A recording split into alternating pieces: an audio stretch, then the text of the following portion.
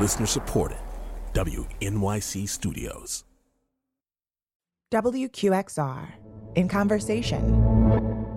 So a few months ago, and this is back when I could walk into a bar and order a plate of chicken wings and a beer, or go dancing, or board a plane with complete public health impunity. I wound up in LA, and it turned out I was there at the same time as one John Holiday. He's a 20 for 20 artist.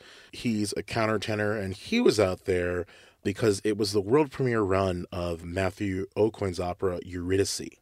And Eurydice, as the name implies, is kind of a modern spin on the Orpheus legend. You know, this guy goes to hell and back, like literally, to get back his wife. And usually Orpheus is the protagonist. We follow his story, and we're tuned into his emotions, and he goes to get the woman, and then, you know, depending on which version you're looking at, you know, happy or sad ending. But what makes this cool is that this one is told from Eurydice's perspective, and John Holiday sings this role where he is like the singing consciousness of the Orpheic hero. Anyway, I met up with him, and we decided to talk about that, his role in Eurydice. We talked about an opera that he did back in 2017 with Opera Philadelphia called We Shall Not Be Moved, which, I should note, is now streaming for free on Opera Philadelphia's Digital O website. It deals with systemic racism in Philadelphia, and it's set against the backdrop of the MOVE headquarters, which were bombed by the Philadelphia police in 1985. We also talk about being a countertenor in a world where a lot of people know one when they hear one, but might not know the word to describe exactly what they're hearing. And we also talk about his personal, lived experience as a black man in this white world of opera. Say black and hear. I'm James Bennett, and this is WQXR in Conversation with John Holiday.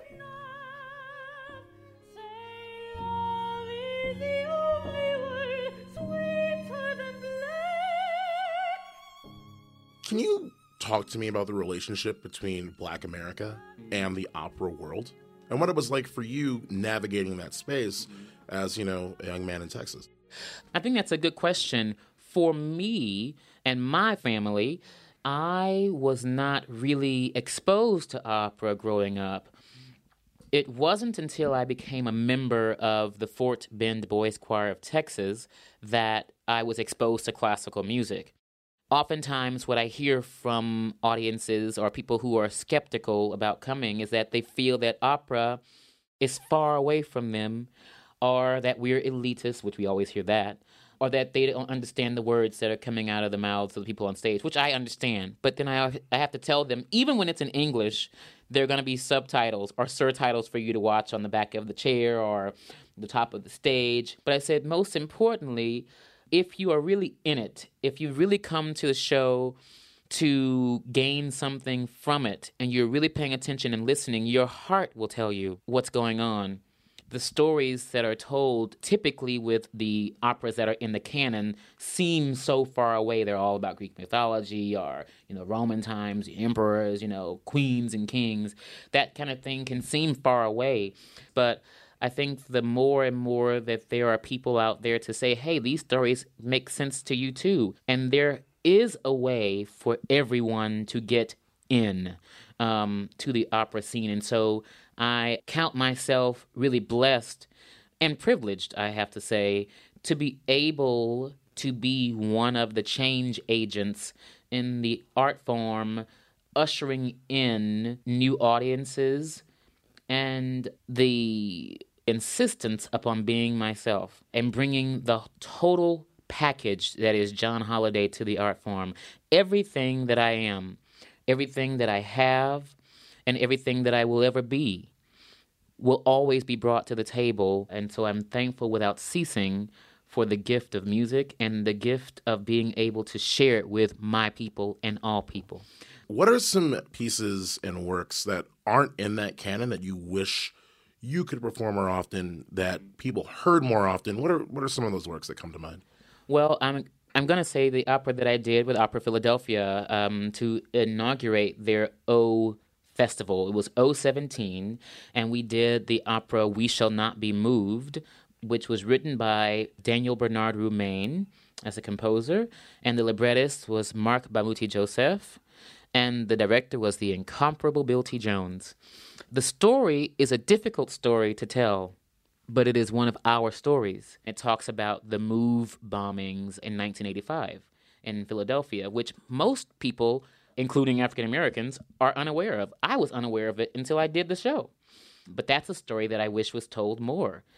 And I think because of the nature of the story, it can seem to be a little difficult for companies to program just because of the nature of the piece. But I know that story is just as viable and just as poignant as the story of Mimi in La Boheme.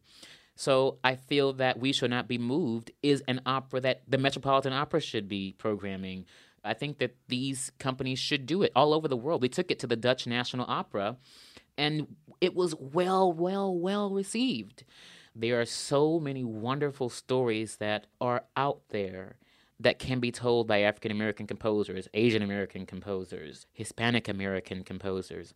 Anyone who is writing music, I think their music deserves to be heard. And if it isn't what it's supposed to be, then, so be it. But then again, who is the arbiter of what's good and what's bad? If you think about it, some of the old canon operas are difficult stories to tell as well, but somehow they were told and they became a part of the canon.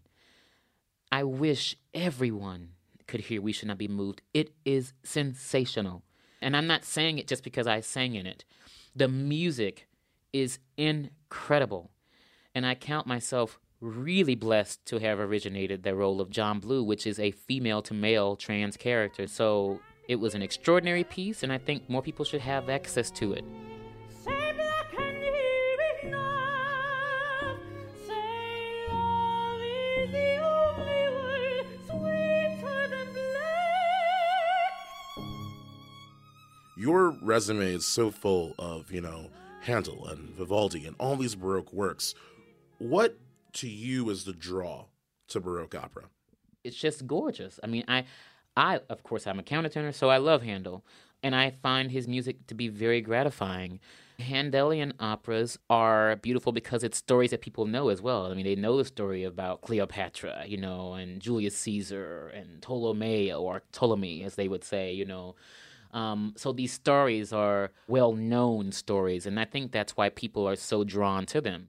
And they're also usually not very big orchestras, so it doesn't cost very much money. And they're usually not super big casts. You're singing the role of Orpheus's double in Eurydice here in L.A. That is one of those stories that people know, or at least has been told for a long time. Yeah. It's a founding myth of music. You have this story told from her perspective, which is not something that historically the classical world is good at. So I want to know how you feel about this story, about telling, stories of your people, and how that connects, how this desire to tell stories that have historically not been told, how that connects with this new telling of the Orpheus myth, but from the perspective not of the hero, but of, this woman Eurydice who's been, locked in Hades. I think it's very important for us to have the point of view of everyone. It's just like a normal conversation. It would only be one-sided if I were to speak and I had no interjections or no questions or commentary from you. You'd only hear my point of view. And sometimes my point of view can be enhanced or changed by the question that you ask. It has become a norm to tell things from the masculine perspective, very heteronormative and all that jazz. And I'm here for it. I get it. But I also think it's time to start telling other stories. I think it's time for us to stop reading about the stories and start writing our stories, to be the author of our stories. So I am totally supportive and rather excited and thrilled that this opera, this iteration of Eurydice and Orpheus' story is told from her point of view. So I find it quite intriguing and interesting, even as a cast member, to hear it from her perspective.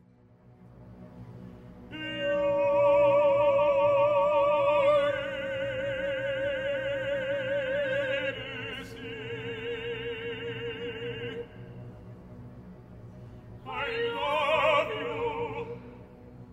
this conversation, I think, has just turned into reflections on storytelling, the importance of voices and being heard.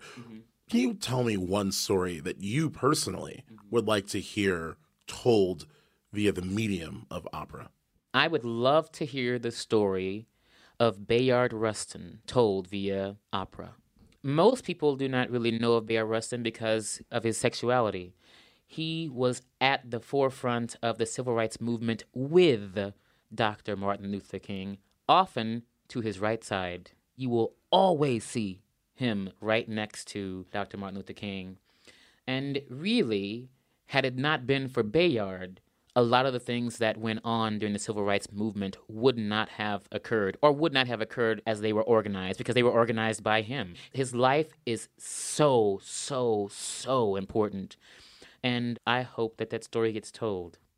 You said in an interview in the LA Times, I believe in 2018, that the Black community is sometimes shocked to hear, a man with such a high voice. You're a countertenor. But in Black culture, that voice is not shocking at all. So can you just talk about that, why you think that is, and then maybe give us a couple of prominent singers in the popular sphere that, share your voice type? I do think, yes, they are oftentimes excited in a way to hear the voice, and shocked and surprised and like, oh my God, that came out of you? I'm like, yeah, it's my voice. It's the voice that God gave me.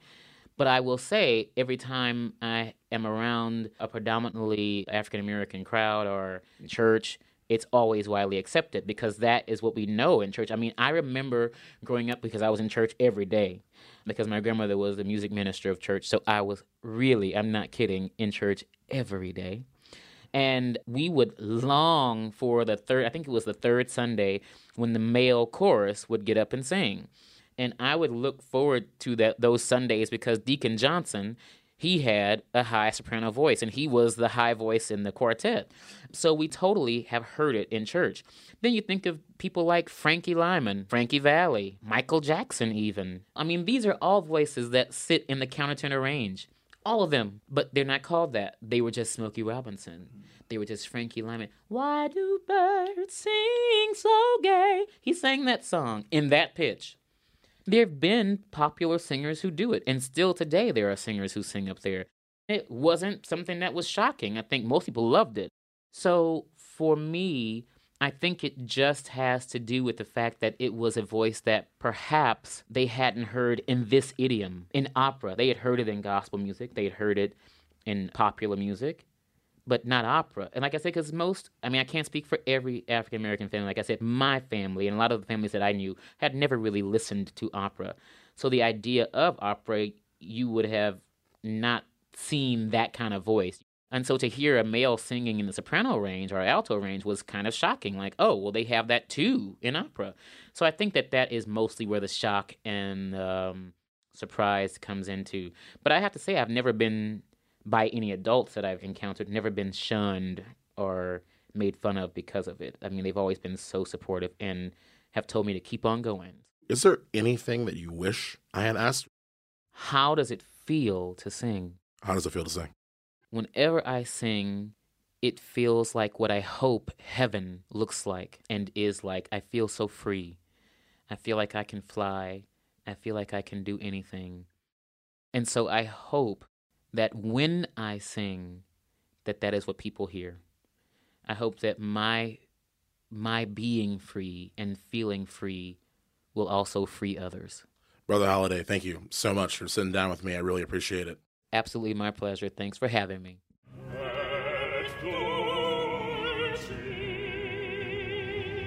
Eurydice is scheduled to come to the Met next year.